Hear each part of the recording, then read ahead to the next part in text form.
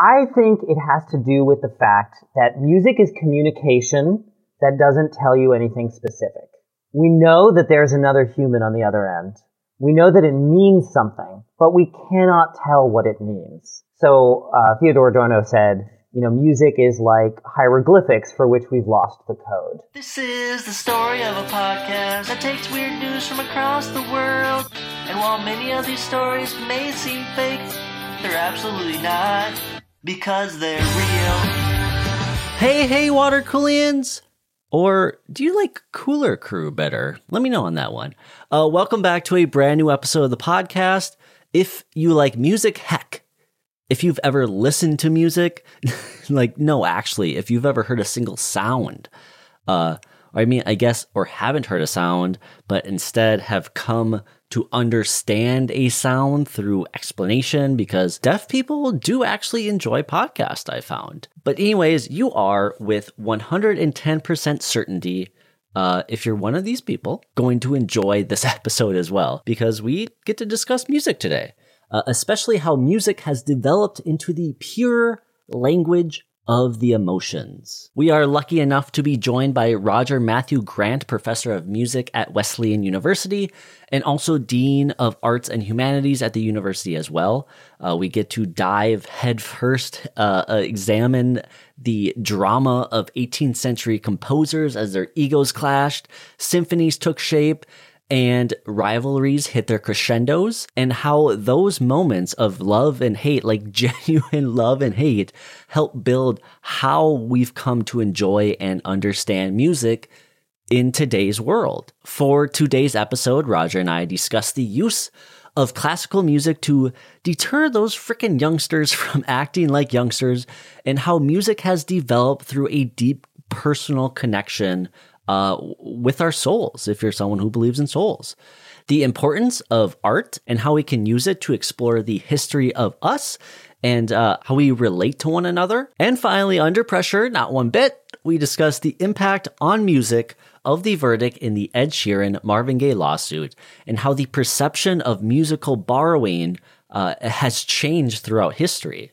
And, just to be clear, any rumors you may hear about myself not being a Vanilla Ice or Queen fan, it's all complete fabrications of the truth. Do not listen to those liars, those lies. Also, for no reason at all, just skip the podcast ahead a few minutes let's just throw out a number, the 45-minute mark. Let's try that one. It just would be funny to do that, I thought. So give it a try today. Just see what happens. But anyways, we have an absolute great conversation ahead for you. So without further ado, ladies and gentlemen, you are listening to episode 81 of Water Cooler Talk podcast, titled Art of Tones, with Roger Mathew Grant. Enjoy. This is the story of a podcast that takes weird news from across the world. And while many of these stories may seem fake, they're absolutely not, because they're real. My first concert of any kind was going to see Tchaikovsky's The Nutcracker at the Stoller Center at Stony Brook in New York. So that was the first time for live musicians. I think what most people mean by concert is like a big pop music concert. The first time I went to one of those was when I was 17. It was MTV's TRL tour. Oh my goodness. With Destiny's Child. Wow, what a throwback. Yes, Destiny's Child at the Jones Beach Auditorium. And the special guest was the rapper Eve. This is 1999 or something like that.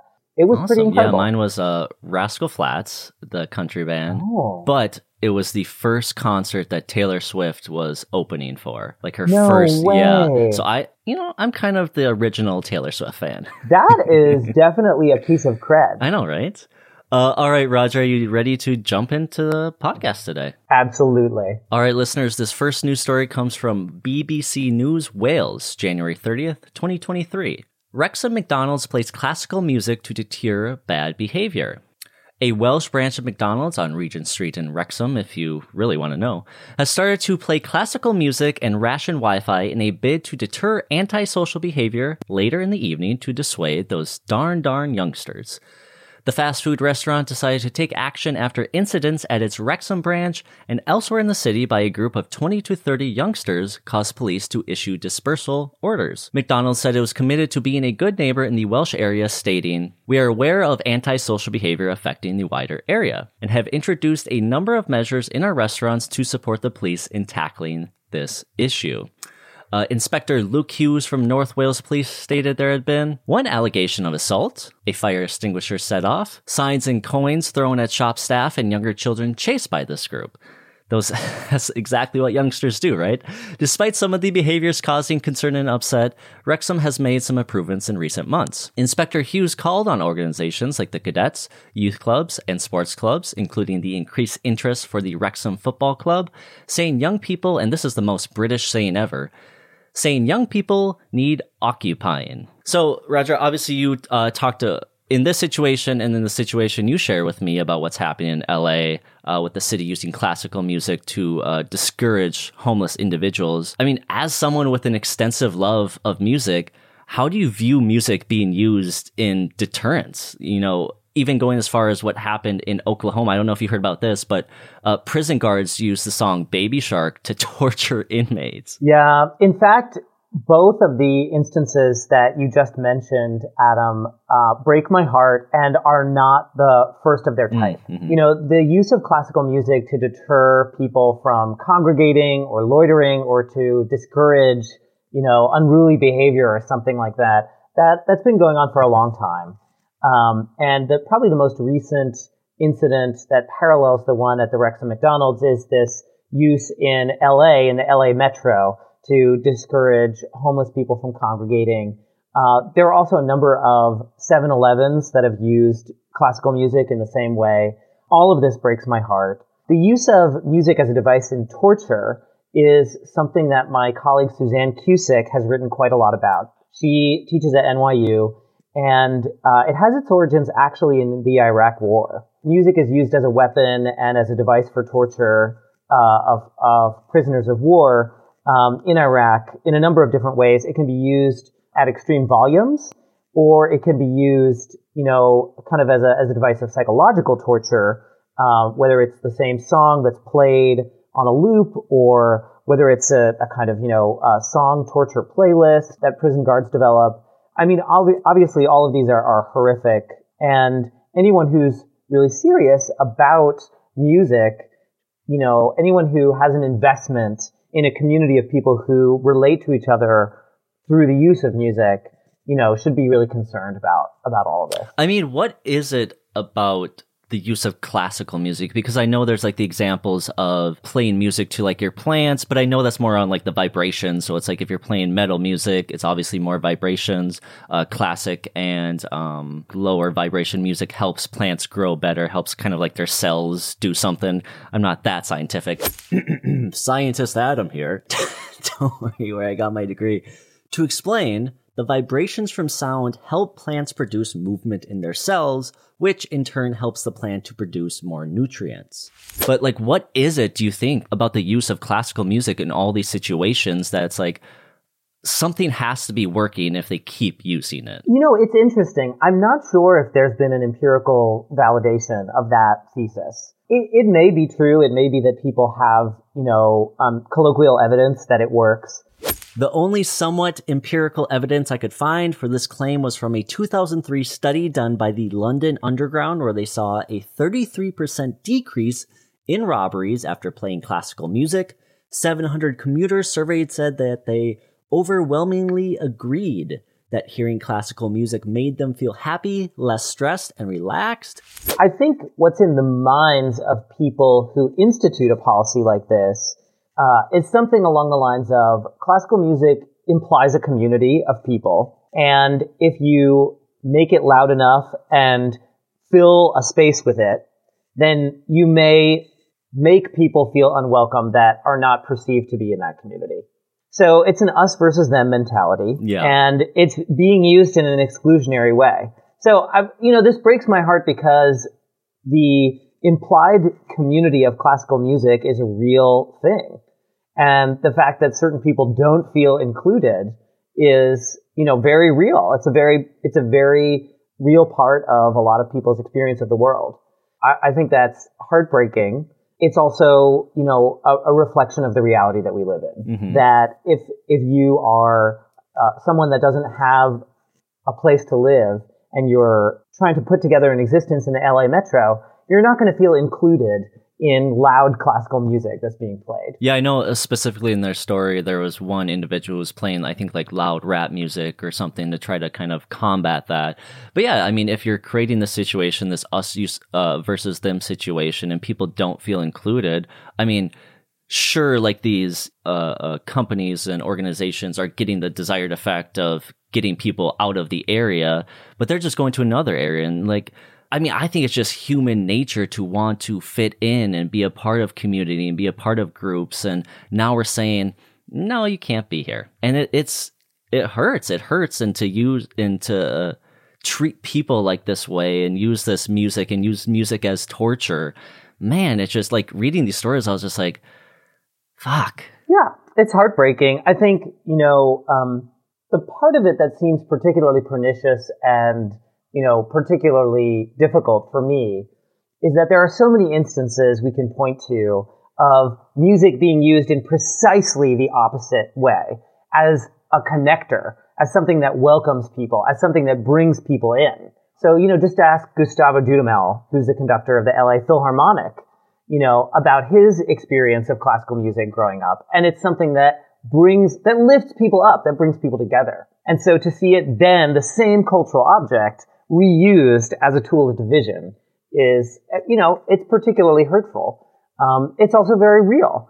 And so I think anyone who thinks of themselves as part of the community that's hailed by classical music should be concerned about this. Well, yeah, and I kind of want to get into your book, Peculiar Attunements. You talk about this idea of affects or passions, how music makes us feel a certain way.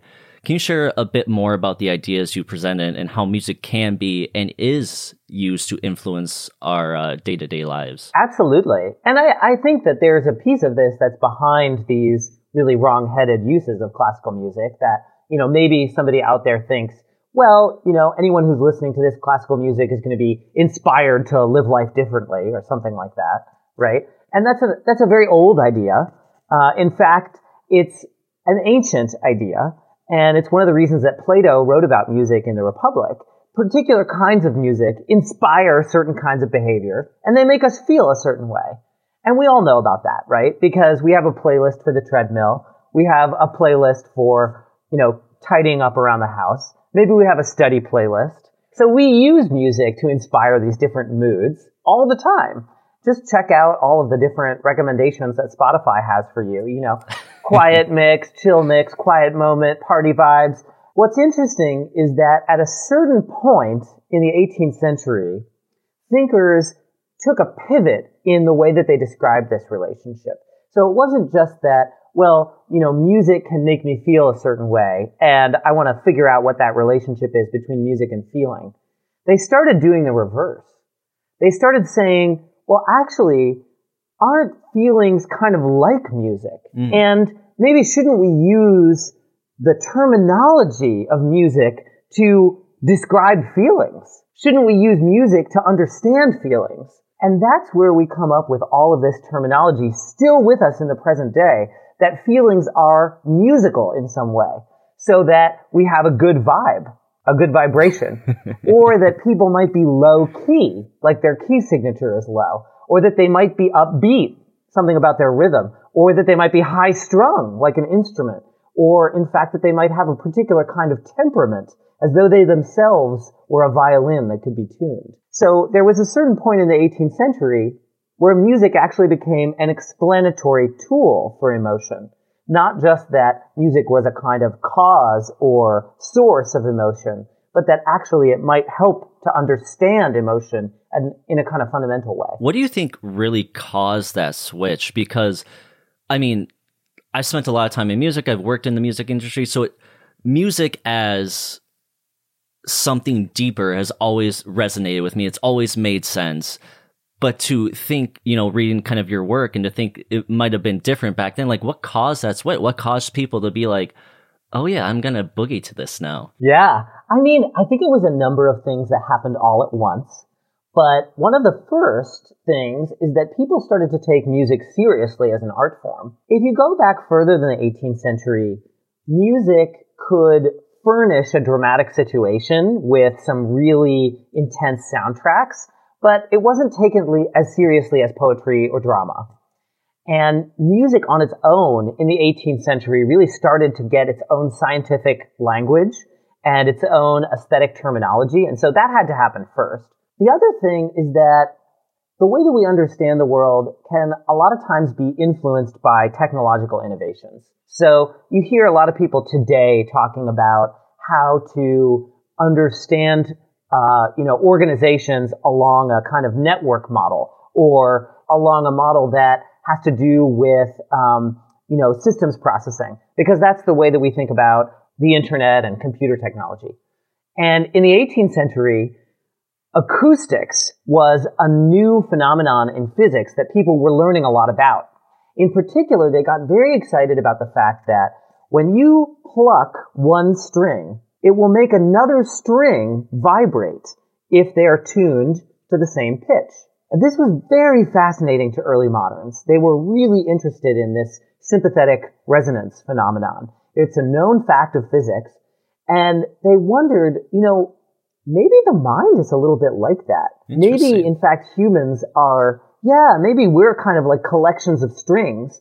And when we hear these sounds, they vibrate something inside of us.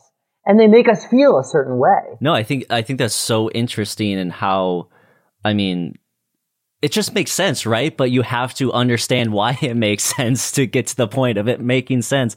One of my favorite books about the subconscious, I love the subconscious, Subliminal by Leonard Mlodinow, and he talks about how liquor stores, if they need to sell more Mexican beer, they'll play Mexican music because it plays on your subconscious. You hear Mexican music and you're like, oh, I want to get Mexican beer. And I think that's so interesting. Or recently on the internet, there was this Celtic music, the Celtic Kyrienics, and it's what they used to use prior to battle. And just imagining being a Roman soldier, hearing this horn in the middle of the night, in the middle of the woods, and the fear.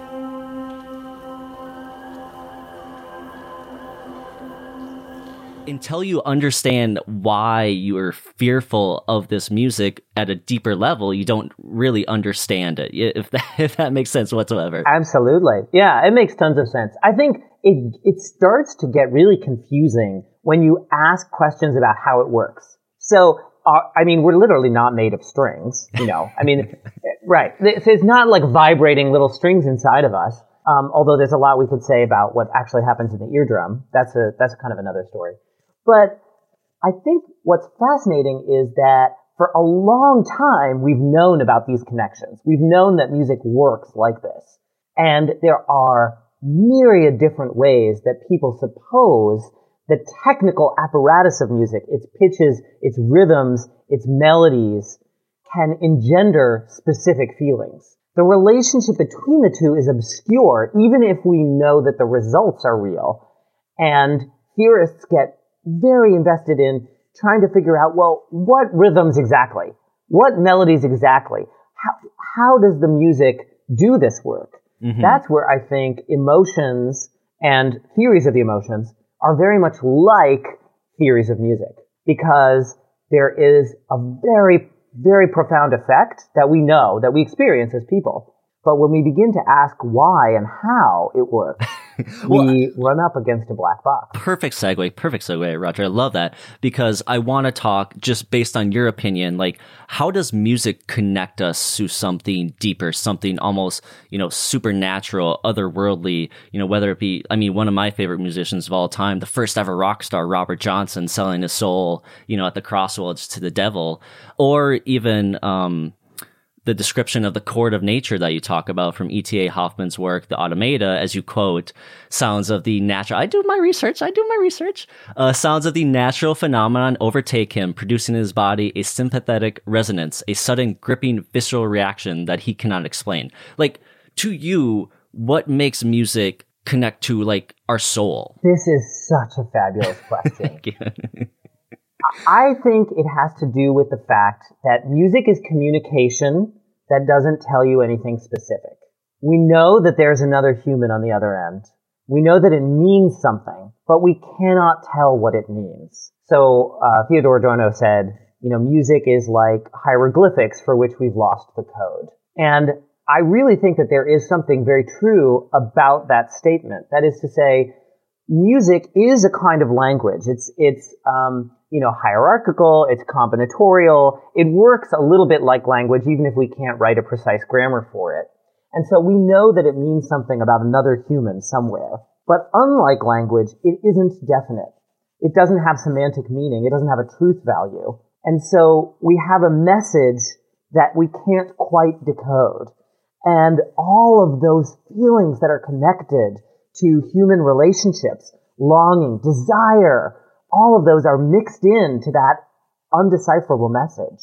And all of that pours out in the moment of interpretation and listening. Yeah, I think music is one of those art forms where, a singer, a band, a musician, whatever, they can write, for example, a breakup song. And that breakup song means something special to them, but everyone listening to that song, it can mean a billion infinite many different things. And I think that's what makes music so special. And I think, that does cross to other art forms.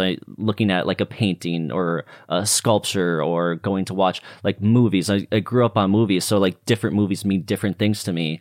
And just the art form in general becomes so special because you're allowed to take your own life experiences, your own life challenges, and put yourself into the art, even if that's not what the original creator meant that art to be. I think that's exactly right. And the fascinating part about music in this is that it was doing that abstract thing way before the other art forms were. So if you think about an abstract painting that has no clear representation, right? It has no figures in it. There's no story in it. Maybe it's a Pollock, which is just like, the different forms of paint on the canvas. Music, as the art of tones, was doing that in instrumental works and in symphonies centuries before the other art forms were doing that. And that's why I think the 18th century is such a pivotal moment for music and the emotions, because music in its instrumental form was becoming more and more popular and gained new venues for concerts in the 18th century, the rise of the public concert. And so it left thinkers wondering, well, what is this trying to say? There's a great quote from the scientific thinker Bernard de Fontenelle, where he asks, of a concert, "Sonata, what do you want from me? What are you trying to tell me?" This is way before abstract representation in the other arts. And I think that's why it was this moment that thinkers started to say, well, maybe it's the pure language of the emotions. Maybe it's the art form for expressing emotion. And in fact, maybe we need to understand emotion with music. Oh, I like that. Well, Roger, we are going to get into the drama of the 18th century composers. I'm excited for it. Listeners, I would like to welcome to the show Roger Grant. Roger is the professor of music at Wesleyan University in Connecticut and also serves as Dean of Arts and Humanities at the university. Through his extensive knowledge in the fields of 18th century music, music theory, and affect theory, he has become a respected authority in shedding light on how music can evoke and express a wide range of emotions, deepening our understanding of the profound impact it has and continues to have in our society. Roger, welcome to Water Cooler Talk. Thank you so much for that generous introduction, Adam. So I want to talk a bit about your work at Wesleyan. More importantly, the focus on the importance of the arts, but also connect it back to something you mentioned from the previous story in our pre-episode discussion and how we seem to be having this issue with socializing with one another and how the arts, whether it be music, film, literature, paintings, plays, podcasts, etc., play a vital and important role in how we foster connection and why art programs are important. Absolutely. I mean, we're just coming out of such a difficult period where not only we had a health pandemic to reckon with, but we also had accompanying pandemics of, racial crisis and also an abiding mental health crisis that's been exacerbated by the compounding, crises of the pandemic, living in this modern era. So we're just coming out of that. We're trying to rebuild. We're trying to reconnect with each other. What I see the students at Wesleyan reaching for are forms of creative expression. And I think that's really interesting because there's a lot of people who might say, okay, well, certainly there's been a rise of interest in, supply chains and infrastructure and public health. And we see that at Wesleyan very much. But there's something else happening. And it's this incredible interest and enthusiasm in relating to each other through art. I think that there's something that is a kind of a deep solve that students are naturally drawn to in wanting to be with each other inside of creative practice. And it's not just the final product model that was maybe more popular like 10 or 15 years ago. So it's not just that they want, to be lights, camera, action, the center of attention on the stage. The students are actually asking for the arts programs to focus on process so that it's not about, creating a really polished portfolio at the end of their experience, but being together in the messy work of creative expression in the ensemble. Yep. And I really think it's just a reaction to being isolated for the past several years. I'm really excited about what we're going to be able to offer them with the expansion of our arts programs at Wesleyan. Yeah, I've always been a big proponent, obviously, of humans want to connect with one another, and especially working in the space where I have conversations, working in the news, obviously politics dominate the news. And so if you're looking to try to connect with someone and you start at politics, which is becoming very divisive, you're less likely to connect with someone. They're less likely to hear what you're saying. You're less likely to hear what they're saying. And so if you can change that narrative, if you can connect on things that obviously politics are important, but if you can connect on things that aren't politics, aren't divisive right off the bat, I think we have better conversations. We have better communication. I've always said, man, that's why I like that, what was your first concert question? Because it connects on something that literally everyone's been to a concert or some form of a concert that they remember that, is deep within their brain that they're going to remember the rest of their life.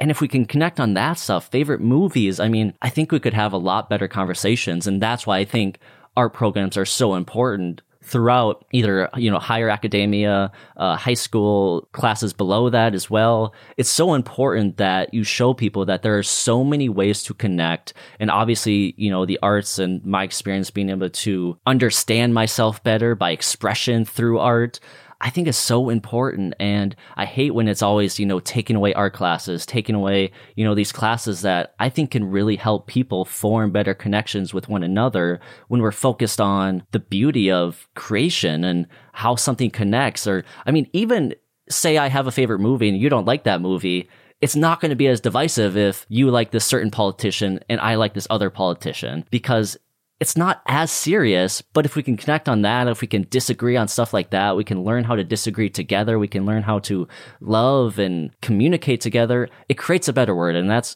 world. It creates a better world. And that's why I think art programs are so important. That's I was excited that you asked or brought that up, because I was like, yeah, it is important. Absolutely. And I think we're really lucky in higher ed because the students that we get allow us to know what's important to them. They vote with their feet based on registrations, based on enrollment.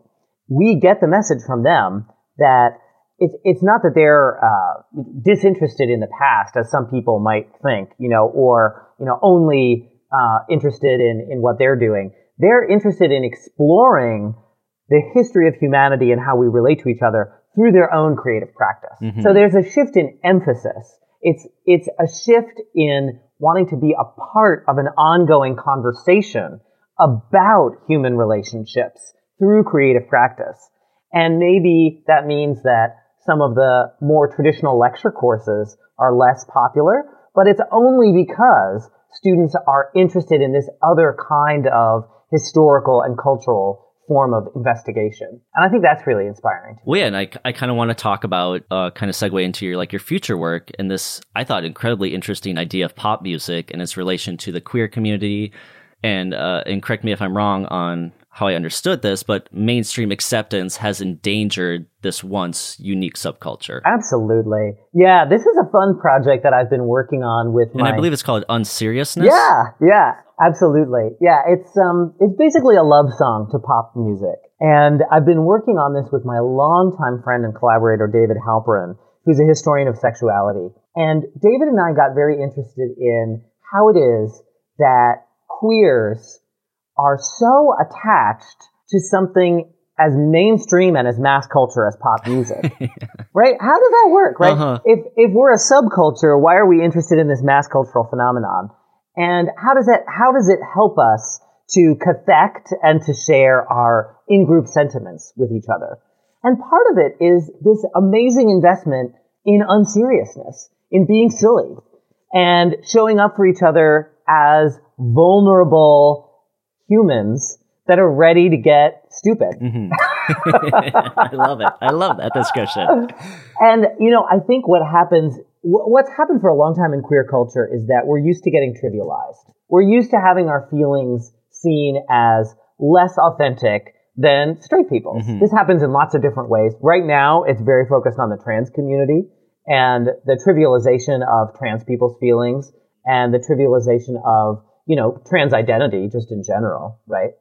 But for a long time, queers writ large have responded to that trivialization by saying, well, no, you're not going to trivialize me. I'm going to trivialize myself. I'm going to get there before you do and say, you know what? I am really silly.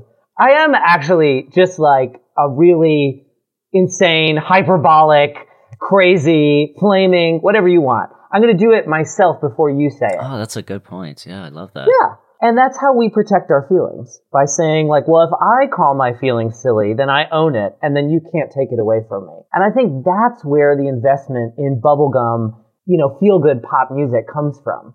Because if we hide our serious feelings in the kind of seemingly trivial strains of popular music, then it's a safe place for them. Mm-hmm. Then they can't be trivialized by other people. Well, how have you seen like the use of something like streaming services like Spotify, Apple Music? Obviously, it has been this boon in cultural appreciation because now I can listen to music from all over the world. I mean, we've done this before. I mean, the Silk Road was like, right, a good example of that on, sharing culture. But now we've gotten to a point where technology has mean we can literally hear a song somebody from the other side of the world post. And how have you seen that change within the queer community, the rise of streaming, or have you even seen that? Wow. No, it's so important. It's really so important. I mean, one of the interesting things is how streaming services, but also more importantly, TikTok, I think actually kicks up some really old classics. Yep. So, you'll see that something from deep in the archive of queer culture all of a sudden gets sprung into the group consciousness again. So I think that's very interesting. That feeds forward into DJ sets and what people are asking DJs to play. So I think that's a fascinating effect. But with streaming services and Spotify in particular, I'm a little bit less enthusiastic maybe because it does have the effect of unlocking the deep cuts. I think that's great. Mm-hmm. It also has the effect of changing how artists write music for the present day. And people may not realize this. I think there's a certain amount of recognition of this phenomenon. But pop artists in the present day are actually guided very much by the remuneration formula that Spotify has instituted. So you get paid, as it were. As an artist, you get paid for a song after a spin, which means, and so a spin, that is one playing of a song, somebody playing a song on Spotify, occurs only after the song has reached the 1 minute That's mark. So interesting, really, just to jump in. So for podcasts, it's 30 seconds. At 30 seconds. That's so interesting. Yeah, it's a minute for the musical tracks, if I have I might right. be wrong on that. I'll double check for the corrections, but that's the last time I read it was that. Check it out. I was wrong. First time ever, actually. A fun fact there. For a podcast on Spotify, it needs to be at least 60 seconds. For Apple Podcasts, apparently it's more than 0 seconds. And Google is at least 5 seconds.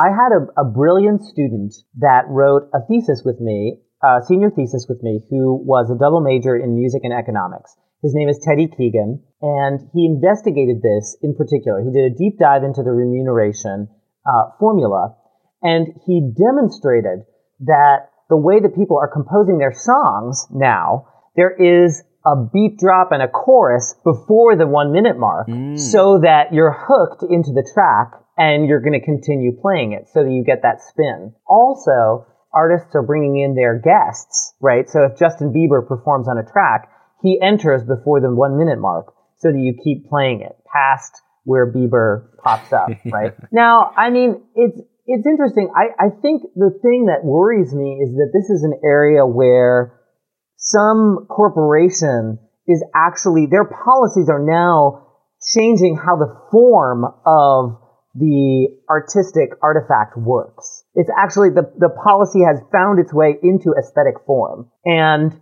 there are countless examples of this in history. This is just the most recent. But what if we want longer pop songs? What if we want a pop song that has a longer pre-chorus, right? So I think there's a reason to be not universally celebratory of the streaming services. I get your point, and I think it definitely has changed music, but I also understand, I mean, and obviously you know a lot more about this, so correct me where I'm wrong here, but like looking back, I mean, John Bannister, one of the first, the English violinist in 1672, one of the first, public concerts, how concerts changed to have crescendos and longer pause breaks. So when the audience was listening, it was changing. And so could this just be another situation of how music changes based on how society is set up? Wow, you are good, Adam. Yeah, I mean, absolutely. My ego's going to be so high this weekend. It should be. No, I mean, you're right. This is just the most recent iteration. And the rise of the public concert did all kinds of fascinating things. For one thing, it was a public space that was not the home, it was not the church, it was not the court. The common people could go. Yes, and there was class mixing. So this is good, but it also does, I think, encourage a particular kind of composition. And, people have looked at, the Haydn string quartets as an area where, okay, well, we can see the Haydn symphony is written for, public consumption. So maybe it's written in a certain way where there are big, loud surprises. The Haydn string quartet is written for the insider, not for an audience of listeners, but for the performers themselves. And so you can see, if you look at the vocabulary used in the string quartets and the vocabulary used in the symphonies, you can see subtle differences in how phrases overlap with each other and how that encouraged a different kind of composition in each one of those forms. I think this is fascinating simply from a historical perspective, but there's no doubt, just as you're saying, that in fact the commercial interests have come in and changed the aesthetic form. I think that's absolutely the case. The one thing I would love to bring back is they would do, people would buy yearly subscriptions to concerts. I mean, with Ticketmaster and Live Nation and the prices now, I mean, that would be pretty cool to have like a yearly subscription to concerts. Well, let me tell you something as a Taylor Swift fan. I just want to let you know here. No, because my partner and I talk about this. Okay, so Taylor Swift is on tour. Yep. You know this. I'm actually going to go see Phoebe Bridgers and Boy Genius in Montana this summer. No way, really? Yeah. Amazing. No, so these concerts, right? Just for anyone who thinks that classical music or opera is elitist, the Taylor Swift concerts tickets right now, you could buy 2 of them to attend and see Taylor Swift for the same price that I just paid for a season of operas at the Met in the parterre boxes. So, that's 7 operas for 2 people in some of the best seats in the Metropolitan Opera, the largest performing arts organization in North America. And that's the same price as 2 tickets to a single Taylor Swift show. So I'm not sure which one is more elitist, but I just wanted to put that out there. I mean, I did hear in Nashville she did like a 42 song set or 42 or 52 song set. It was a 45 song set, which, I mean, that's worth your money. But listeners, I do just want to make sure that I know Phoebe Bridgers and Taylor Swift are not the same people. Phoebe Bridgers is currently opening for Taylor Swift. Right. But before we move on, myself and sometimes you get the emails where people are like, "You're an idiot, Adam." Hey, listen, that wasn't Taylor. Yeah, no, I know. Before we move on, myself and Water Cooler Talk have embarked upon a mission to give back to various parts of the community and those who helped build our show to where it stands today. For each new episode of the podcast, the guests will bring with them a charity of their choice to represent. And on the day of their episode going live, Water Cooler Talk will give a donation to that charity in honor of the guest, as well as a global platform to spread a message of love, hope, and togetherness. And we invite you listening to this episode to join in to help spread that message to your own personal audience. Roger, actually very cool charity, so thank you for sharing it. But your charity of choice for today's episode is Carnegie Hall Lullaby Project. Can you share with us the significance of their work and why they're a good fit for our music-centric conversation today? Absolutely. Yeah. So I wanted to choose a music charity for you, Adam. And I love the work of this Lullaby Project. I've been a huge admirer of it for many years. So the idea is Carnegie Hall wanted to, in its public programming, in its public-facing institution, they wanted to find a way of helping mothers, new and expectant mothers, to sing to their children and to connect with them in a completely unique and authentic way. And so, the question is, if you're going to sing a lullaby to your child, why should it be somebody else's music? Why can't it be your own? So Carnegie Hall uses their network of professional musicians to partner with new and expected mothers in and around the New York area and to help write the lullabies with them. So the mothers provide ideas, they provide little song snippets, they provide text to the musicians, and then there's this collaboration in which the mother gets a brand new written for her lullaby that they can use to sing to their kids. Yeah, it was such a cool and unique charity and work, and I was like, you would never hear about this unless it was shared and shared and shared. And so that's, hopefully we can get some more people to feel that same way. Absolutely. All right, Roger, are you ready to jump into our final news story of the episode? Yeah. This is from Consequence Sounds Music, written by Abby Jones, May 2nd, 2023. Ed Sheeran threatens to quit music if found guilty in copyright infringement case. Musician Ed Sheeran is in the midst of a trial for a lawsuit that claims his song Thinking Out Loud rips off Marvin Gaye's classic Let's Get It On. Darling, I will be loving you till we're 70. Let's get it on.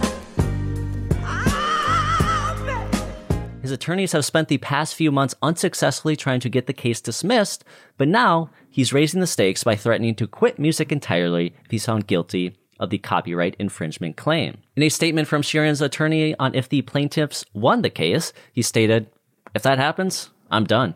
I'm stopping. I find it really insulting to devote my whole life to being a performer and a songwriter and have someone diminish it." Sheeran has vehemently insisted that any similarities between his 2014 hit and Gaye's 1973 song are purely coincidental, and that those similarities were too common to constitute copyright infringement. To drive, this was hilarious, exactly what a singer would do. To drive his point home, he reportedly belted out various mashups of Van Morrison songs for the courtroom, which probably did not help him as much as he thought. The federal copyright infringement case was filed back in 2018 by Structured Asset Sales, an entity that owns part of the copyrights of Ed Townsend, who was actually a co-writer on Let's Get It On. And just for an update, maybe him belting out Van Morrison did work. Judge Lewis Stanton dismissed the case, finding that the chord progression that was alleged to have been copied wasn't unique enough to merit a copyright claim. The judge stated that it is especially true here, where the chord progression and the harmonic rhythm in Let's Get It On do not form a pattern, but instead essentially merge into one element. I might have to have you explain that, Roger, because it's still a little confusing to me. After the decision by Judge Stanton, Sheeran stated, "I'm obviously very happy with the outcome of the case, and it looks like I'm not having to retire from my day job after all. But at the same time, I'm unbelievably frustrated that baseless claims like this are allowed to go to court at all." So can you, first off, just to kind of help the listeners and myself, explain a little bit about what Judge Stanton is talking about here? Yes, absolutely. So there are two elements that I want to talk about. There's the chord progression, and then the judge talks specifically about harmonic rhythm. And I know that the plaintiff's forensic musicologist, whose name is Alex Stewart, used the harmonic rhythm in the argument very specifically. So first let's talk about the chord progression.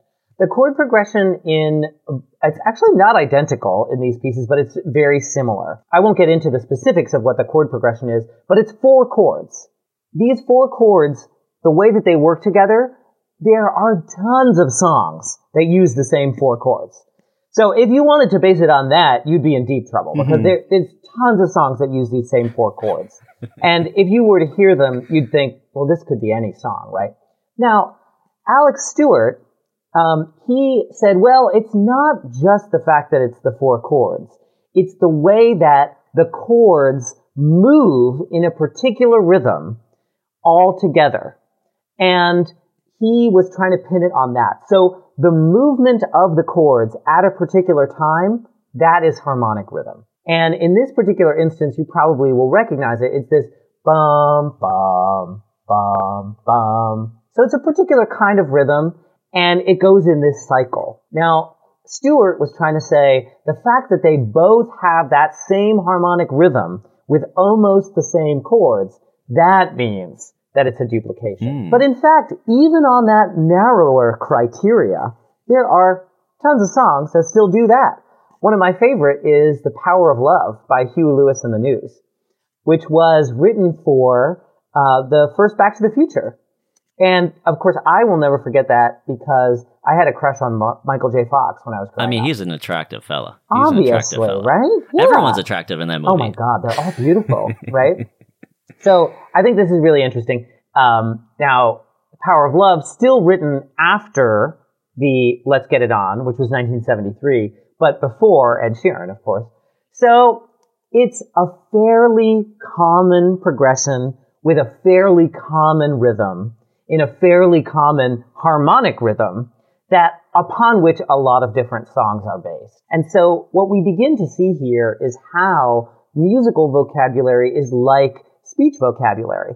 All of the phrases that we utter are combinations of things that have been said before. And music is very much like this. If it were not, it would be indecipherable and intolerable. So in order for the song to be a song that's enjoyable to listen to and recognizable for us as something nice to hear, it needs to draw on that set of shared vocabulary. Yeah, no, I mean, oh my gosh, Roger, you're a great conversational partner. It's because I asked you about the concert. But this perfectly segues into kind of really what I wanted to talk about. Obviously, you might know this guy, Igor Stravinsky, but he said a good composer does not imitate, he steals. Ultimately saying, in my opinion, that, as you were saying, the world around us influences us, and we're allowed to pick and choose the parts we like to make something new. And with there being, I don't know how many chords are on a guitar, like 5, 6, whatever. At some point, somebody is going to play something that sounds similar. And so what are your thoughts on that concept of there being this no new original works of art? Well, I mean, it's a fascinating question. I love that Stravinsky quote. That's amazing. It's a great quote. Yeah. Now, having said that, in terms of how many chords are on the guitar, infinite. There are infinite numbers of chords on a guitar. And the reason for that is just I meant more like the strings. Oh, got it. Yes, apologies, okay. Yeah. Right, well, so those are limited, but the chords that you can get out of them are unlimited. Okay, yes. And that's just about like how combinatoriality works, right? How many permutations and combinations can you get, including, the null set or whatever. But that doesn't mean that there are no rules in terms of how you put those things together. And these aren't rules of like a law, like you can do this and you cannot do this, but it's a little bit like how grammar works. So there are only so many deviations from standard linguistic grammar that you can make before you're undecipherable. Language works because it communicates, because it conveys meaning. And music is a little bit like that. It doesn't convey meaning, but it does convey that shared sense of connection and understanding. And in order to do that, it has to, in a certain sense, conform to a set of practices and conventions. And so that's what Stravinsky's talking about. He's constantly stealing those conventions. He's repurposing them. He's turning them around. He's flipping them upside down. Maybe he's taking them and stretching them in a way that's provocative. But if the connection to that convention isn't there, then it's just going to be nonsense. Yeah, there has to be something that draws people in that says, oh yeah, this reminds me of something. Like even developing this show, I was like taking pieces from, I'm a huge Conan fan, so I'm taking pieces from Conan and how to make conversations relatable and funny. Also taking pieces from some of the great conversational individuals in our lifetime and understanding what about that works. And I don't think that's copying or, stealing whatsoever, but that's influence. That's being able to create something that's your own, that has special meaning to you from the basis of your life experiences. And I think you do have to get to that point, or you do have to avoid that point where influence does become imitation, because that's like, all right, you're stealing from me. But as long as you stay below that line and use your influence to create something new and something unique and original, I do think we are creating new original pieces of art at every moment, because just because a little piece of it has existed before doesn't mean the majority of it hasn't or has. And it's so interesting to know where the line is. One of my favorite copyright cases of the past century is this one. All right, so Adam, I'm going to ask you to identify this song. Da da da da da da da. Da da da da da da. Oh my gosh. So this is why I got out of the music industry, because I know the song as soon as you say it. I think it's Mark Wahlberg. Nope, it's I know what this is. I know it is. Give me a slight hint. Somebody who is royalty, especially a royal who just passed away. That person shares a name or a title. Oh my gosh. Now I feel like a buffoon. Rogers, give it to me. Okay, so that I just sang you is the bass line for Under Pressure. Yeah, oh my God. Queen and David Bowie. However... Roger, no, here's the embarrassing thing. I just watched that movie like 2 weeks ago. Oh, really? No way. God. That's so funny. This is why I don't work in the music industry anymore. This is why I'm in podcasting. Well, if you had said Ice Ice Baby, you would have been close, because all that was changed in order to make it the bass line for Ice Ice Baby. I got the white rapper right. You did get that. So you were on the right track. You were going there. But so Vanilla Ice only added one tiny pickup note to that bass line, and then turned it into his bass line for Ice Ice Baby. So he just adds da da da da da da da da, just that little pickup. And in his mind, that made it okay. They eventually settled it out of court. Vanilla Ice eventually bought the publishing rights of Under Pressure for $4 million, and now must include and credit Queen and David Bowie as co-songwriters for his hit song, Ice Ice Baby. But to me, that was an example of just stealing. I mean, that's just stealing, right? Yeah. So the question is always like, where's the line?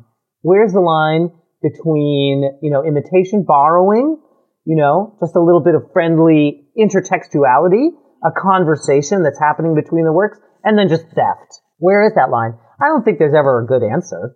But we keep trying. Yeah, it changes, and each of these types of cases I don't think we'll ever get to a point where we know exactly where that line is. We might, but each of these cases kind of gets us closer to better understanding what that looks like. And, of course, this kind of connects to our earlier part of the conversation that, part of it has to do with what our expectations are for the product. So because we live in a world where rights and, the royalties that accrue to performances and spins are very much a part of the artistic endeavor, then we get litigious around these issues. In the 18th century, composers stole from each other all the time because they weren't thinking in the same terms that we do now. Oh, yeah, yeah. Let's get into Mozart and Haydn, and obviously Bach just stealing whatever wasn't bolted down. Outright theft. But I think the way that they thought about it, so for instance, Handel and the composer Telemann stole each other's material all the time. Handel's Messiah, very popular at Christmas time. A couple of the passages in there are just outright stolen from the instrumental sonatas of Telemann. The two composers knew about this, and they saw it as a sign of their friendship, that they stole each other's music. They saw it as a sign of respect, actually. Another fun fact I found was Handel, after Telemann became an avid gardener, would send him rare bulbs and tubers. Once when a shipment went missing, the rumor was Telemann had passed, but when the rumor was proven false, Handel sent a replacement shipment with a note that read, "You can imagine my joy to find you are back in perfect health." The life and times of 18th century composers, ladies and gentlemen. Basically, what they were trying to do is just get performances of their works, and make money on mounting those performances. That was how they were, benefiting financially from their music making. Now we think about the musical product in a very different way. So if you think about, Handel trying to get performances of his music, those performances, the labor of those musical performances was the product. In other words, the product disappeared in the action of making it. It was ephemeral. It was labor that, created the thing in the moment of its performance, and that was that. Now we think about musical products being intellectual property, and we think about them existing in the form of recordings to which the rights, generate a particular kind of relationship. So the fact that this has changed, I think, also means that our understanding of musical borrowing and intertextuality has to change along with it. Yeah, I was reading about like music within like the medieval Renaissance period, the Gregorian chant, and all that just being copied over and over and over again. And you're building little pieces off, regardless of like what culture you're kind of in, what, society you're in. But ultimately, it was just stealing that same chant over and over and over again. I think it's really interesting when you get into like this 18th century classical music and how it just completely changed. And what do you think that reason was? Because obviously, these are people making money from this.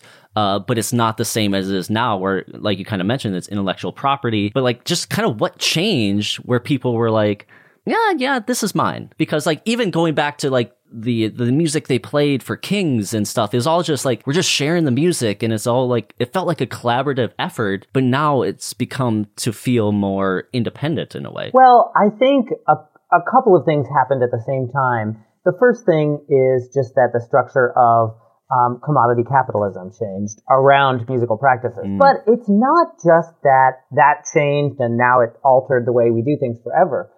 I think also that kind of creativity, that kind of sharing and trading and messing things up, it moved over. So the very same way that medieval and Renaissance composers took chants and then built entire masses around them, or took a dirty song and then made a very serious and solemn mass around it, that same thing is actually still going on. It's on TikTok. Okay. Yeah, well, that's a good point. Think about how a sound on TikTok gets changed by somebody writing a piano tune underneath it, and then somebody puts a skit to it, and then somebody writes, like some other variation on that and puts somebody else's heads onto it.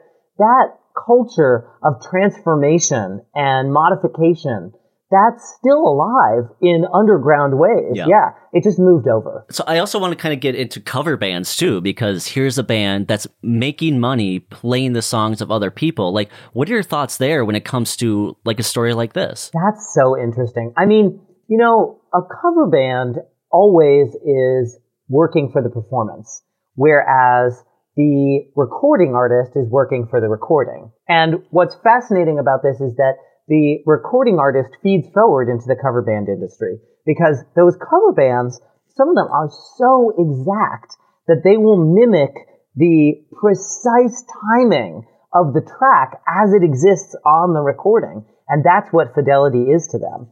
And so in a way, they're not just covering the performances, they're covering the recording tracks of the artists that they're paying tribute to.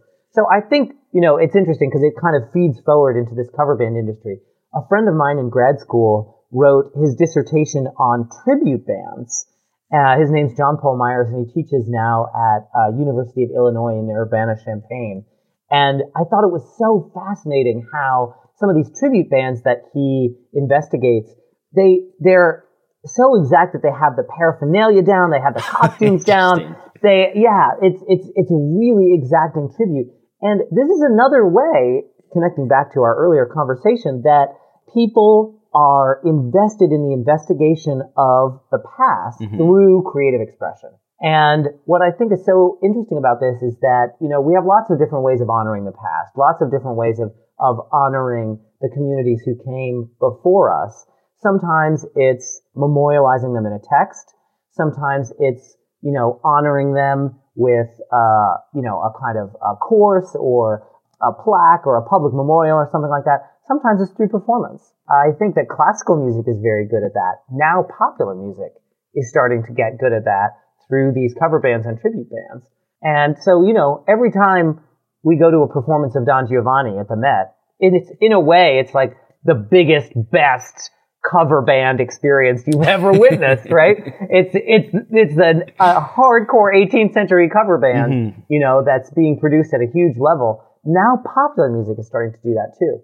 And so I think it's great. I think it's an I amazing love it way. as someone who was born in the 90s. I mean, going to like Hairball and like these 80 cover bands, it's like cool because like I will never be able to experience that music at that time period. But to even just get a small piece of it, I'm like, oh man, you know, I wish I could have, but I'm happy that I'm seeing it right now. You have that. Yeah, exactly. You have a different way of relating to it. And that comes through these cover bands. Yeah. Well, I want to go back to the future.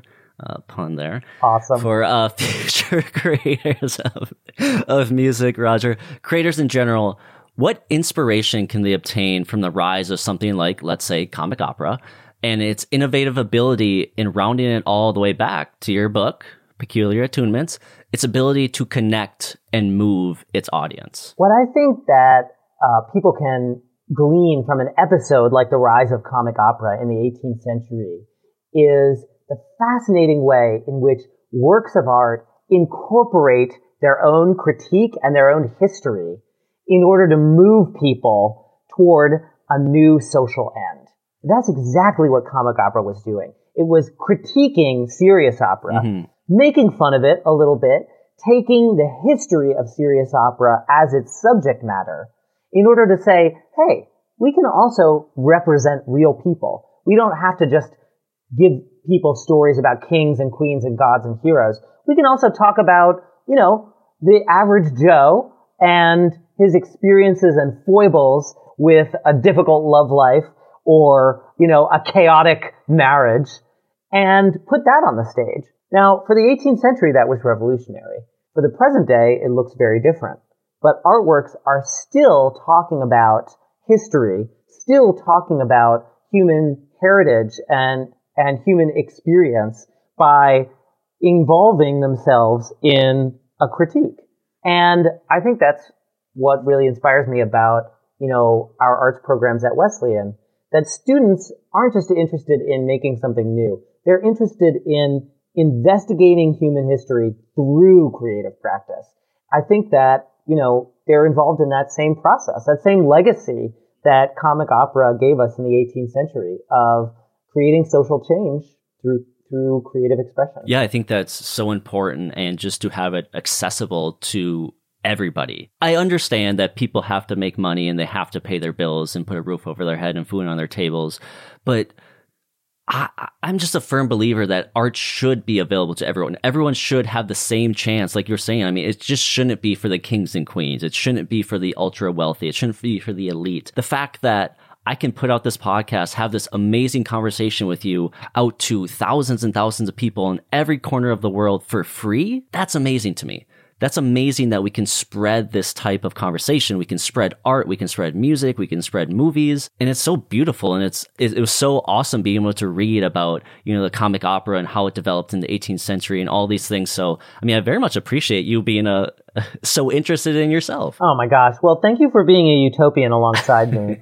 You know, there's this great line in Plato's Republic where Glaucon and Socrates are talking about music, and they're a little bit worried about involving it in the Republic, and they're talking about how it's so effective at creating emotions in people. And finally, they get to the end of the conversation, and they say, well, you know, I think, in fact, everyone knows that rhythm and harmony find their way into the inward places in the soul, and that's good, because what other end should there be for music if not the love of beauty? I think that's a good way to end our conversation here, Roger. Roger, I want to thank you for taking the time to share your perspective on some of the strangest and most bizarre news stories the world has to offer in an engaging, productive, and meaningful conversation. Listeners, if you would like to support Roger in his work teaching and supporting the arts at Wesleyan, you can do so by heading to his university website at www.rogermatthewgrant.faculty.wesleyan.edu. Obviously, as always, to make it easier for you listeners, that website link will be included in the description of this episode and on our podcast website, www.watercoolertalkpod.com. So just a final question here, Roger, before I let you on your way. What role has music played in the history of us? Whether it be how the affectation of music changed after, as we talked about, the first live concerts by John Bannister in 1672, to the importance of juke joints in, you know, the southeastern United States and pirate radio on keeping culture alive, does music have the same power to carry on tradition as spoken and written word? I think it has a more pronounced power to carry on tradition, and that's because you can't pin it down. Whereas spoken word and text, can be reduced, if you will, to meaning. Music overspills that boundary. I don't think that the excess that music affords us, that amount that exceeds meaning, will ever be contained, and that we'll ever fully understand it. And that's what makes it so compelling. That's what means that we'll never let it go. I 100% agree with you. I listen to a lot of Latin music, and I'm trying to learn Spanish, but I don't understand half of what's being said, but I understand the music. I understand how it makes me feel, how it's supposed to make me feel, how it moves my body. And you can't do that in the same way with written or spoken text if there's that language barrier there. And I think music, and obviously the fact that it's still here, it's still in society, it's still a huge part of society, means that it has some power to it. I could not agree more. Roger, we are now to my very favorite part of the podcast, where I get to hand off this vessel of creation from my hands to yours. And in doing so, I only ask just so little from you, Roger, only that you take on the very, very, very, very, very small task of, and I think I'm understanding this concept, but harnessing the concept behind musica humana, tap into the idea and special nature of music and how we feel and experience the world, and leave us with something that truly connects us all. So Roger, absolutely no pressure whatsoever. Close out our wonderful conversation in the only way that makes sense. I'd love to encourage everybody to share beauty in whatever way is meaningful to you. I think that's what Plato is talking about at the end of that part of the Republic, when he says, if the end of music be not the love of beauty. If there's a way that you can share beauty, I'd say take the risk and try to do it. I love that, Roger. I just want to say just a huge gratitude to you, a very thanks for you to coming on the show and having this conversation. Like I said, just the ability to do a deep dive into some of your favorite things. Now they might become, my favorite things. I mean, even me and my girlfriend did deep dives on this, and she helps me doing some of the research. And we just had these amazing conversations about music and about this time period. And I'm so thankful that you were open to having this conversation. Thank you so much, Adam. It's really a huge pleasure. And I'm really a big fan. Thank you. Well, listeners, we are going to take a short break, and when we come back, the show will be over. Peace. This is the story of a podcast that takes weird news from across the world. And while many of these stories may seem fake, they're absolutely not, because they're real. I read in the paper, you sat down with the jury, and I think this is great, and you took out your guitar.